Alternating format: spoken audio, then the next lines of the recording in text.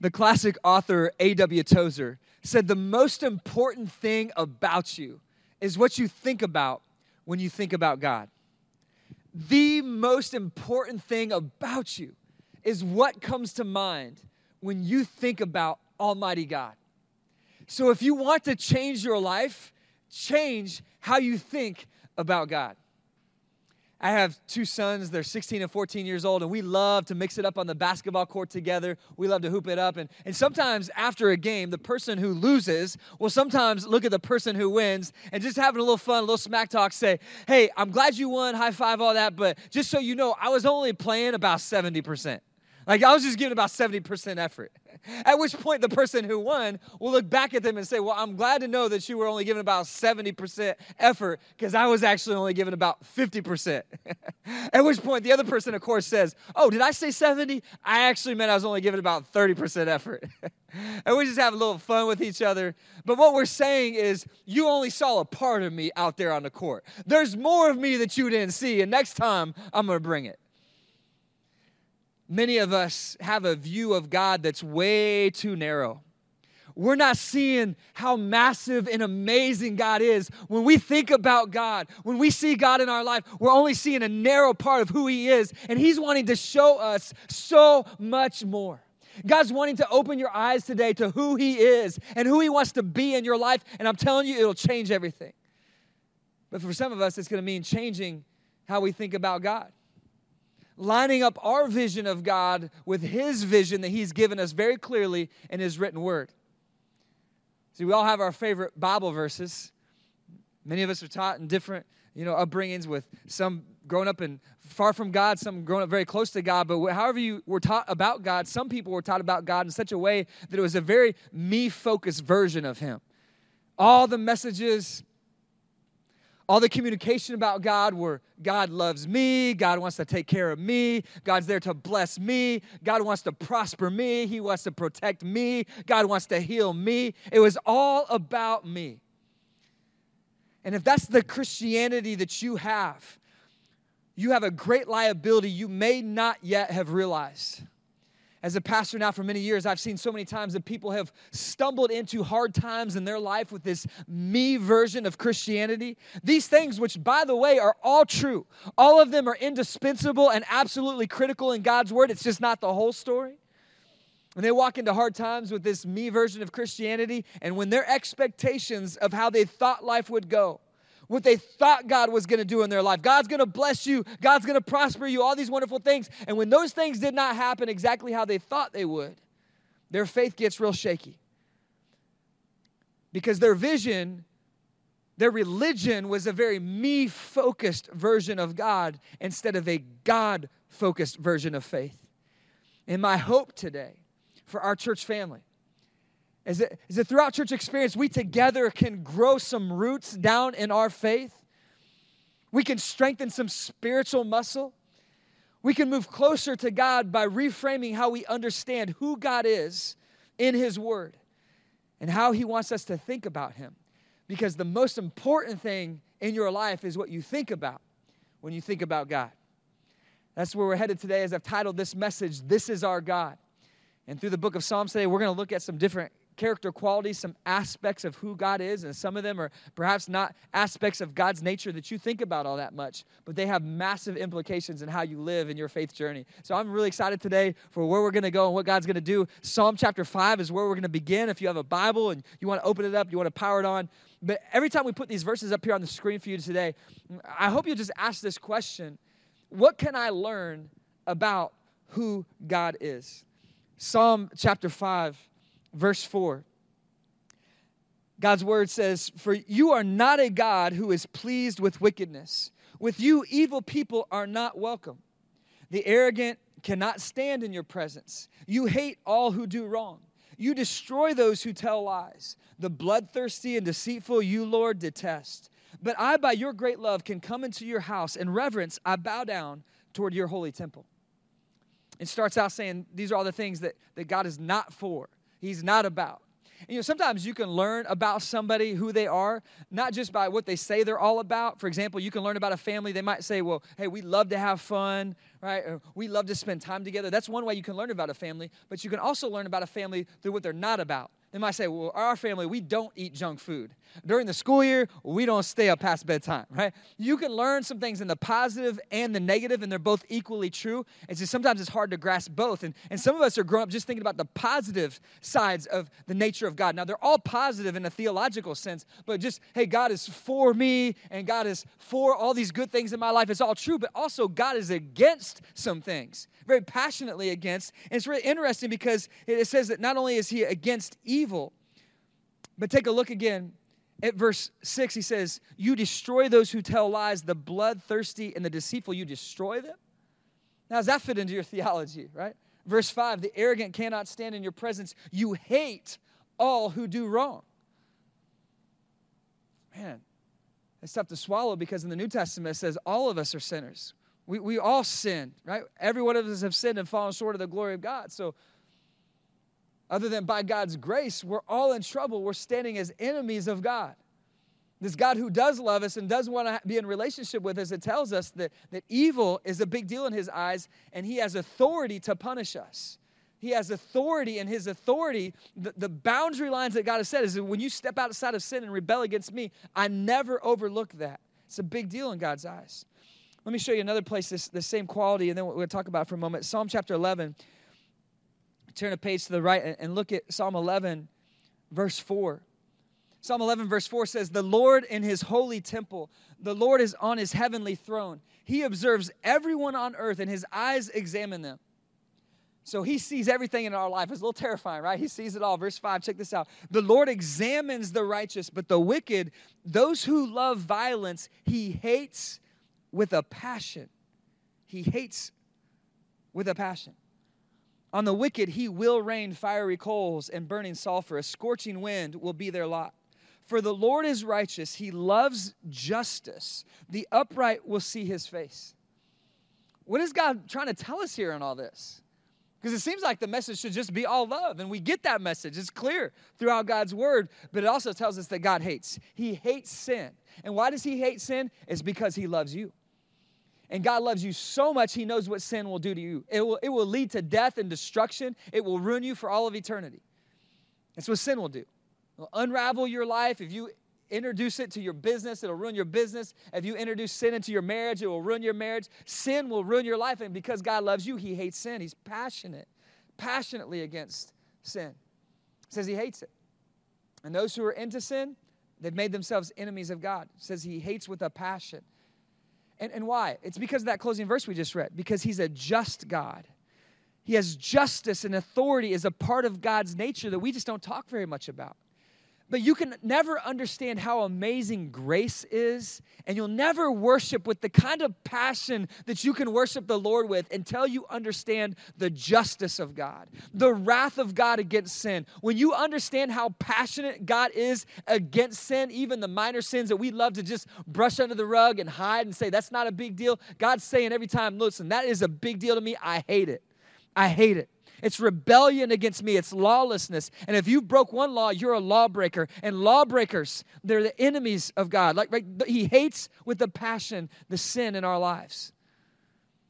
So once you understand the justice aspect of God, it will eventually increase your worship and gratitude for his love. But we have to talk about the justice of God because it's connected to his authority. And if you want to take some notes today, here's the quality, the nature of God. Our God has authority. He has authority. That's the quality. He has the authority of heaven on his side. He decides what's right and wrong. We have opinions. We have reasoning and understanding here on earth. We have some levels of knowledge. But God has ultimate wisdom and knowledge and truth, and he says what's right and wrong. He determines those things. God has authority. Now, this is bad news for a lot of believers. It's bad news. Why is that? Because a lot of believers are hamstrung in their faith. They're not able to run in their faith because of this aspect of who God is. He has authority because we have authority issues. We do, right? I mean, there's a lot of people in the room today that have authority issues. It's one of three reasons, probably.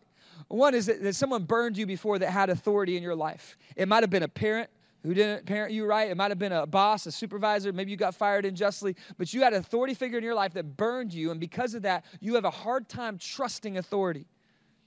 And because of that, you have a hard time submitting to God's authority. And so you don't like to think about God as the authority. You'd rather have a God that will bless you and just sprinkle his blessing and love all over your life while you do whatever you want to do. And it keeps you from experiencing the fullness of what God has to offer in your life. The second reason some people have authority issues is not only because they've been burned, but because they've always been the kind of person who had a better idea than their authority, right? Maybe that was you or somebody that you know, right? You know, they always had a little bit better idea than their boss or their parent, or they thought there was a better way to do things. And sometimes they were right, but sometimes they were wrong. But they lived their life that if I have the better idea is going to win, not honoring authority. And if you live that way with humans, you will live that way with God. Meaning, okay, God, I'll take the parts of your word that seem true to me and seem workable, but the things that don't make sense to me, it's kind of like a buffet. I'll take the parts that I agree with and I think are a good idea, but the parts of your word that I don't think are a good idea, I'm going to do whatever I want. And so we have authority issues, and it gets us into so much trouble spiritually. It holds us back from all that God has for us. And the third reason people have authority issues is because we in general, and this is all of us, are very independent in nature. We are very independent in nature. We love to do whatever we want to do, and we don't want anybody to tell us anything.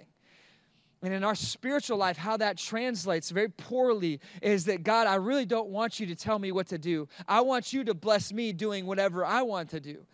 And the idea of surrender is very difficult, and many of us fear that because we don't like to be under authority. But God's nature is he's a God of justice. He's a God of authority, and what he says goes, and there will be consequences for those who rebel against his ways. I had an opportunity this summer with family to go whitewater rafting in Tennessee, and my parents were so kind to bless myself and my two brothers and our families with this trip together. And it was so fun to be out on the water. And while we were out on the water, we were at a calmer spot between two different rapids, and my wife was in the back of the raft talking to our raft guide. And I overheard this conversation where the raft guide and my wife were chatting, and my wife said, "Are you still afraid? Like, you've been doing this a lot of years. Are you still afraid when you go down these rapids?" And at which point the rafting guide said something we didn't expect. She says, "Well, of course I am. I have a healthy fear of the water. And when you lose your fear of the rapids, you should hang it up as a guide, because that's when it gets dangerous." That's when you can have real problems, when you don't have a healthy fear. And a lot of believers don't have reverence and awe in their worship of God. They're missing this because they don't fear the authority of God. They don't trust the authority of God. And so they're limited in their faith, and they stay on the very shallow end of the pool spiritually, and they can never dive into the depths of all God wants to deliver to them, the wisdom that he wants to impart to them to help them live a better life. They can't receive it because they can't submit to the authority of God. But it tells us in Proverbs chapter 1, the beginning of wisdom is this. It's the fear of the Lord. Why is that? It's because when I fear in a reverence, not I'm afraid of God, but because I know he loves me, and love drives out fear, but it's a reverent awe of who God is. When I have this reverent fear of who God is, listen, then because I fear him, I can say, God, I will submit to you out of honor. Whether I understand it or not, you are God and I am not. That's the beginning of wisdom. It's a humility that comes as I bow before him. So how do we mature in this area? How do we grow in this area? Here it is. Let's change that statement you wrote down a few minutes ago. Let's make it more personal. Here's how I grow. Here's how I change in this area. God is my authority. God is my authority. You want to change how you think about God? You want to change your life? Start thinking this. Start praying into this. God is my authority. God, you are my authority. I submit to you. I surrender to you. God, whatever you say goes. And I'm going to be in your word every day as an alignment, as a corrective heart surgery that I know I need so I can stay in alignment with you. God is my authority, and it impacts every aspect of your life. It impacts everything. God is my authority. The next aspect of God's nature that we want to go after today is found in Psalm chapter 18. Psalm chapter 18, beginning in verse 2. God's word says, "The Lord is my rock, my fortress, my deliverer. My God is my rock in whom I take refuge, my shield and the horn of my salvation, my stronghold. I called to the Lord who is worthy of praise, and I have been saved from my enemies. The cords of death entangled me. The torrents of destruction, they overwhelmed me. The cords of the grave coiled around me. The snares of death confronted me. In my distress, I called to the Lord. I cried to my God for help. And from his temple, he heard my voice. My cry came before him into his ears. Let's jump down to verse 16. He says, he reached down from on high and he took hold of me. He drew me out of the deep waters. He rescued me from my powerful enemy, from my foes who were too strong for me. Verse 18, they confronted me in the day of my disaster, but the Lord was my support. He brought me out into a spacious place. He rescued me because he delighted in me. That's such a beautiful thing. God delights in you. He does love you. He is the authority. He has power. He hates sin, but man, he loves you so much. Not just that he just loves you, it's beyond that. It's better than that. He delights in you. You bring a smile to him. You bring joy to his heart because he does care about you. But I find some very interesting and helpful wisdom in this passage of Scripture. And I just want to make a contrast here of how it speaks about who God is and what situation we find ourselves in. I want to go back over some of those words we just read. There at the beginning in Psalm 18, it says that God is our rock. It said he's my fortress. He's my refuge, my shield, my salvation, my stronghold. So all these aspects of God's nature, I need to understand this, who God is. He's so strong and mighty and powerful. He's a protector. Yet then it tells me in contrast my situation in the flesh without God. It's telling me, man, I'm entangled, overwhelmed, like the grave coiled around me, the snares of death, the torrents of destruction. So you see, God is in this very firm and strong place. I'm in a very vulnerable place. And then it goes into later in that chapter that we just read in Psalm 18, he says, he reached down. He took hold. He drew out. He was my support. He brought me out and he rescued me.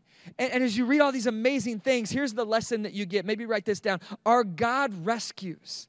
And that's what we learn about who God is in his nature. He's a rescuer. Our God rescues. It's such an amazing thing. Now, I mentioned that we were out on the rafts, and my brothers, they were both in different rafting boats, and we had our families with us. And my younger brother that's actually bigger than me. And how many of you know that's a bad thing when your younger brother that you used to pick on when you're little kids, he's a little bit taller than you. He's like 6'2", 6'3". He's got broad shoulders. He's a fire chief. He's a big dude. He's a strong dude. He's a tough dude, to be honest. And Brock is his name. Brock the Rock. It goes with it. And so he was in this other raft, and his rafting guide in one of the rapids that we were in actually fell out of the raft. And he told him later, this only happened a few times in his career of being a rafting guide. It's very rare that the guide falls out of the boat, but he fell out of the boat. And my brother, he's such a big guy. He's again, a fireman, so he just naturally thought to do this. He scooped the rafting guide up out of the water and picked him up and put him back in the boat. And they had a good laugh about this later, talked about it. But when we chatted about it later, we heard the story. We said, you know what? Brock was the perfect person to be in that raft with a guide because Brock has the nature to go after people who are sinking and help him out. That's just who he is. He had the strength to pull him up out of the water because you can have the desire, yet not have the ability. He was the perfect person, the right place at the right time, and he was able to rescue. You need to understand the strength of God to rescue you no matter what you find yourself in. Some of us here today, we're looking at God thinking, man, God, I am in so much of a mess, and the mess of my own making, or maybe someone else's sin that got me where I am. But God, I am in such a bad place. I don't see hope. I don't see light. I don't see anything at the end of the tunnel other than darkness. You need to know that you have a God who is mighty in power, a God who rescues. He is a rescuer. He has the ability and the desire to pull you up out of whatever hole you have sunken into at any time in your life. He'll never give up on you. He always sees hope. He always sees potential. You're looking at your past, but he's looking at that potential. You're thinking about your failures. He's thinking about your future. That's who God is. Come on, can we clap our hands today? That's who our God is. Come on, let's clap our hands like we really mean it. He's a God who rescues. That's who he is. He's a God who rescues us. He cares about us. The problem is sometimes we don't know we need to be rescued. I mean, I don't know when I'm in a Mexican restaurant and they got the chips and salsa on the table, or you're at a place with bottomless fries. You don't know you need to be rescued. It's like they just keep bringing out another plate of chips and you're eating them. You don't know, but you'll know later in that day, right? Because you're like, man, I ate too many, right? You don't know you need to be rescued in the moment. You're just having a good time. And some of us in our Christian journey, we don't know that we need to be rescued. We don't know we need to be rescued in it. And it's a great liability in our faith when we don't understand this aspect of who God is, because we become very self-sufficient in our Christianity. And those two things are diametrically opposed. In fact, in our spiritual journey, a mentor of mine taught me this earlier on in my spiritual journey. He said, physical dependence and spiritual dependence are two very different things. And the way that you mature physically and the way you mature spiritually are exact opposite. Think about physically how you mature. When you are a young child, you're dependent on your parents for everything, to change your diaper, to feed you food. And as you grow older, you become more and more independent. Yet spiritually, we start out very independent. We do whatever we want, whenever we want. We do it however we want to do it, right? And it gets us into all kinds of trouble. And then we realize, God, I need you. And at some point, we become so dependent on God that we surrender our life to Him. And as we rise in spiritual maturity, we rise in dependence on God. And that's why when you talk to people who've been walking with Jesus a long time, they're like, man, God is everything to me. I need Him. He is all to me. I am dependent on Him. And so many Christians are, again, in that shallow end of the pool spiritually because they're so self-sufficient. God is there to bless me and help me, sure, and whatever I'm going to do. But they're not really depending on Him. They're still independent and doing life on their own terms with their own vision instead of surrendering to God's vision for their life. And I'm just here to say that God wants to be a rescuer in your life. Look at one more verse on this topic, Psalm chapter 7, verse 10, where God's word says, my shield is God Most High. Think about that. He's a powerful shield for us who saves the upright in heart. He saves. He's a shield. He saves. And why would you need saving unless you were sinking? And the greatest part of the gospel story, the good news in Scripture is that we were sinking in our sin and we needed saving. And so Jesus, our Savior, He came and He gave His life on that Roman cross 2,000 years ago because one of two people would pay for your sins. It would be you or it would be Jesus. And you would have paid for your sins for all of eternity, but He said, I'll take the payment because I'm without sin, so I can die for your sin. And He died and He said, all who look to me in faith, I'll forgive them of their sins and receive them into a relationship, a lasting relationship, a permanent relationship, adopted into the family of God. As it says in John chapter 1, verse 12, to all who believe, to those who received Him, He gave the right to become children of God. That's what God had in mind for us, to rescue us, to be our Lord and our Savior. See, He's our Lord. He's the authority. You sometimes hear people say, Jesus is my Lord and Savior. It's because they're saying He's my authority. He's my Lord. But He's also my Savior. He saved me. He's a rescuer. That's what He loves to do. And God wants you to come to Him in desperation, and He wants you to come to Him in dependence, saying, God, I need you. I want to live for you. And so let me ask you, in your times with God and your times of prayer, do you pray with dependence on God? I need you. Do you pray in desperation, God, without you, I have no hope? Or are you struggling along in self-sufficient Christianity? God has so much more for you. Right on? Right on. Hey, let's go on to this third and final quality today that then we're going to talk about it in Psalm chapter 8, beginning in verse 1. It says, Lord, our Lord, how majestic. Do you see that word? How majestic is your name in all the earth. You have set your glory in the heavens. Through the praise of children and infants, you have established a stronghold against your enemies to silence the foe and the avenger. When I consider your heavens, the work of your fingers, the moon and the stars, which you have set in place, what is mankind that you are mindful of them? Human beings that you care for them. Here we're going to talk a little bit about the majesty of God. How majestic He is. What does that word actually mean? That word is a beautiful word. It means having impressive dignity or beauty, being grand or lofty. And when I set my mind on how great God is, how majestic my God is, that completely wrecks me spiritually in a very good way. Because I see the greatness of God, and in comparison, I see how small I am. And then I'm left asking this question, what is man that you are mindful of him? Like it says here in verse 4. Who am I, God, that you would care for who I am? But listen, you know what sin does? Sin elevates my status before God. I'm not that bad. I'm a pretty good person. God and I aren't that far apart. He gets me and I get God. Like we're buddies, you know, it's all good. He understands my shortcomings. It's not that big of a deal. And we bring ourselves up in pride. We elevate ourselves, and pride comes before the fall. But in humility, instead, in worship, when I see the majesty of God, I lower myself in reverence and I say, God, you are so amazing. God, you are incredible. And I am so insignificant in comparison. And all these huge problems in my life that have been so big in comparison to me, God, they're nothing to you. And I'm nothing to you. So why do you care so much about me? See, my worship grows. My praise increases. When I see how great God is, and I see the massive gap between me and God, I can look at God and say, God, how could you love someone like me? God, how would you care about me with all you have going on? God, that you would care about my life. It's truly amazing. It elevates our worship. It's so powerful. We realize who God is. It takes our breath away.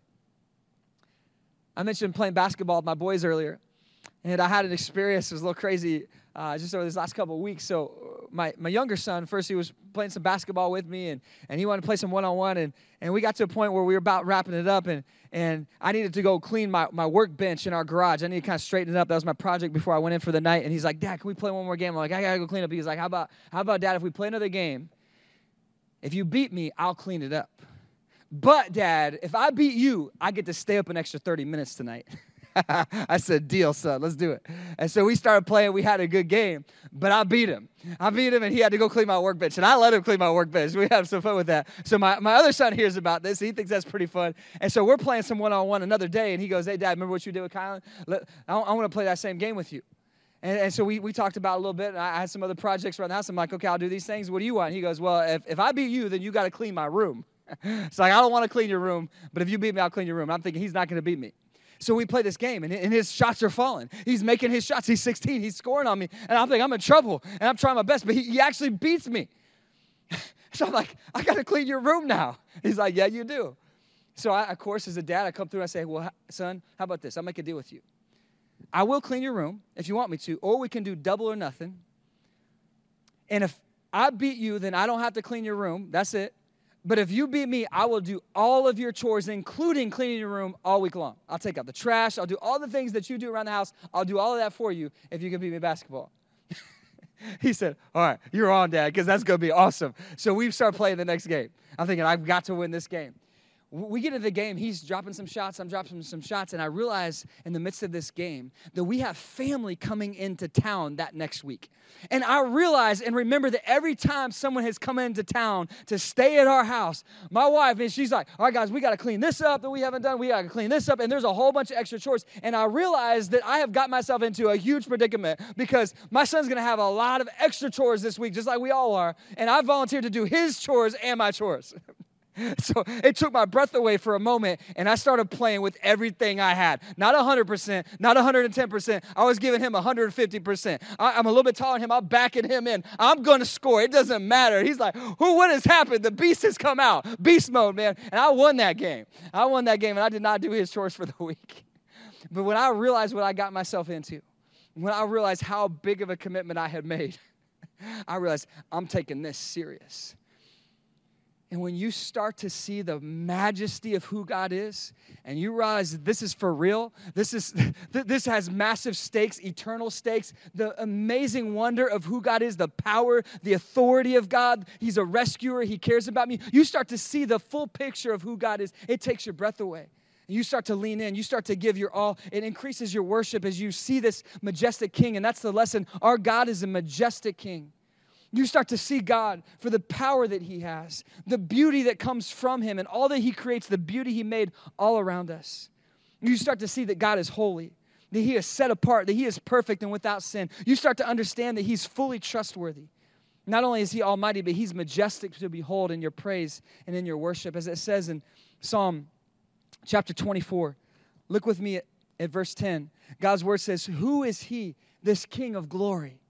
The Lord Almighty. He is the King of glory. Who is this amazing God? He's the King. He's our majestic King. And most people, they have such a small view of who God is. They don't see him for his majesty. Don't be that person. Because I'm telling you that your eyes and your heart are opened and the floodgates of worship just fill your soul. There's such peace when you recognize this greatness of this majestic King who loves you so much. It does so much in your life. As I was preparing this message for us, I thought of a handful of things that I've seen it do in my life, and I've seen it do in others' lives when you start to see the majestic nature of God. One is it causes my worship of God's greatness to increase. And I worship. I don't come on Sunday and just let lyrics fall out of my mouth. I come and bring my best worship. Arms up in the air to the heavens, heart open wide, because I see the majestic nature of God. The second thing I see is it increases our appreciation and our gratitude and our thankfulness. We become more thankful followers of Jesus. And there's so many entitled Christians. It's like we deserve all the goodness and kindness of God, and if he doesn't deliver, then I'm going to be in a bad mood. I'm going to complain. I might even get angry at God. There's so many entitled Christians. But when you start to realize by God's grace alone do I receive his kindness, I don't deserve any of it. So everything is a gift. Man, you just become a thankful person. Every good thing in your life, it just pops. Thank you, God. The other thing I see is that it brings back the joy of my salvation. I love talking with new believers. I love being around people who are crossing that line into faith. And we just had a handful of people in our church just last week who gave their lives to Jesus. And I love that. And I love being around because they have such joy and passion. They're like, I get it. A guy last week in church just walked out, tears streaming down his eyes. He's like, man, I get it. I want to be more all in my faith. And you see that joy and that passion. But what happens is sometimes the familiarity robs us of the sheer wonder of following Jesus. Over time, we become familiar with it. We become entitled. And when you focus on the majesty of God, it brings that joy back. The other thing I see it do is it causes submission in our life. Not only to increase, but it becomes a get to. It's a great honor to submit my life to God. When I don't see the majesty of God, what I do is I push back against God's authority. I don't submit my life to God, or I do it, and I do it begrudgingly, out of duty. But when I see the majesty of who God is and how much he cares about me, then I can willingly and gladly surrender and submit to what God wants me to do and whatever he wants me to do. Take up your cross and follow me. Yes, Jesus. I'd rather an easier road, but God, whatever it takes, I'm all in. And it's a grateful thing I get to do. And then finally, my hope increases. My hope increases when I sing this majestic king. Why? Because a king has an inheritance of a kingdom. And when I've been adopted into the family of a king, that means I'm a child, I'm an heir of a king, and I have all of eternity to look forward to the inheritance of a king. This is amazing. The inheritance that we have in Jesus, because of Jesus and the kingdom of God, is beyond anything we can imagine. So here's the final lesson. This great king is my father and friend. This great king, this almighty God, this majestic king, the name above all names, the king above every kingdom. This God in heaven is my king, and he's my father, and he's my friend. It changes absolutely everything. I want to wrap up today's message with one more verse from Psalm chapter 25. In verse 5, where his word says, guide me in your truth, teach me, for you are my God, God my Savior. You are God my Savior, and my hope is in you all day long. Man, I love that. My hope is in you all day long. Yeah, I was talking a lot about basketball today. It was a passion of mine growing up, and I was just kind of thinking about this a little bit and kind of reflecting back. And, you know, when I was in high school and college and playing some ball with some friends, you know, there was a phrase that you would say if you were making all of your shots. I mean, you made 6, 7, 8, 9 shots in a row. Your buddy did. There's a phrase that everybody started to say, oh, man, he's all day. He's all day. Or you're winning, like you're playing game after game and you keep winning and winning. Somebody say, man, he's all day. That team all day. And what are they saying? They're saying, man, they're not going to lose. They're not going to miss a shot. They're going to keep going all day, all day. And I love this verse. If we can go back to it one more time as we close, Psalm chapter 25. Look at this. He says, God, I'm dwelling on who you are. Look, he says, you are my hope, and my hope is in you all day long. It's never going to end. The victories in you are continuous. God, we have ultimate victory in you. Your nature, it's unending. Who you are, I'm never going to fully grasp the beauty of all that you are. I can only grab just pieces of it. But I'm going to try. I'm going to keep reaching out because, God, it goes on and on and on. My hope is unending. God, I have so much to look forward to in you. You are my hope. You are my joy. Not only are you my authority, not only are you my rescuer, but you are my majestic king, my father and my friend. And as we start to understand more about this God, who he is, this God, he's our God. This is our God. It increases our worship and it will change our lives. So let's end where we began today. A.W. Tozer, the most important thing about you is what you think about when you think about God. So what comes to your mind when you think about the authority and the rescuing nature and the majestic kingship of our God? I hope these things will dwell in your mind all week long, and you'll give him praise because he deserves it. Right on? Come on, let's pray together. Father, we thank you for who you are. Your nature today, it just amazes us. And we confess this so many times. We've had such a narrow view of who you are. We've had such a me-focused version of Christianity. God, we know that you love us. We know that you want to care about us. God, we know you want to bless us. All these things are wonderful. But God, we understand that our faith is more than just about us. It's actually really about you, about who you are. And yes, God, you do think about us. But God, we need to change how we think about you. And so, God, today we confess that sometimes we have had a very narrow view of who you are. And we're just asking you to expand our view through your word of who you are, and just open our eyes, open our minds to the greatness of our God, to God, your amazing authority, so we can submit to you in joy and in fear and reverent awe, we can worship you. God, may we understand the beauty of your nature as a rescuer, that God, you rescue us from no matter what we fall into. God, you're there to help us. And God, may we see how majestic you are as a king, but you're not just a king, you're our king, our father and our friend, and we're so grateful today, God. So we've had this conversation to recognize that God, there's so much more of you that we can tap into. And so, God, keep us hungry, keep us learning, keep us in this posture of pursuing you.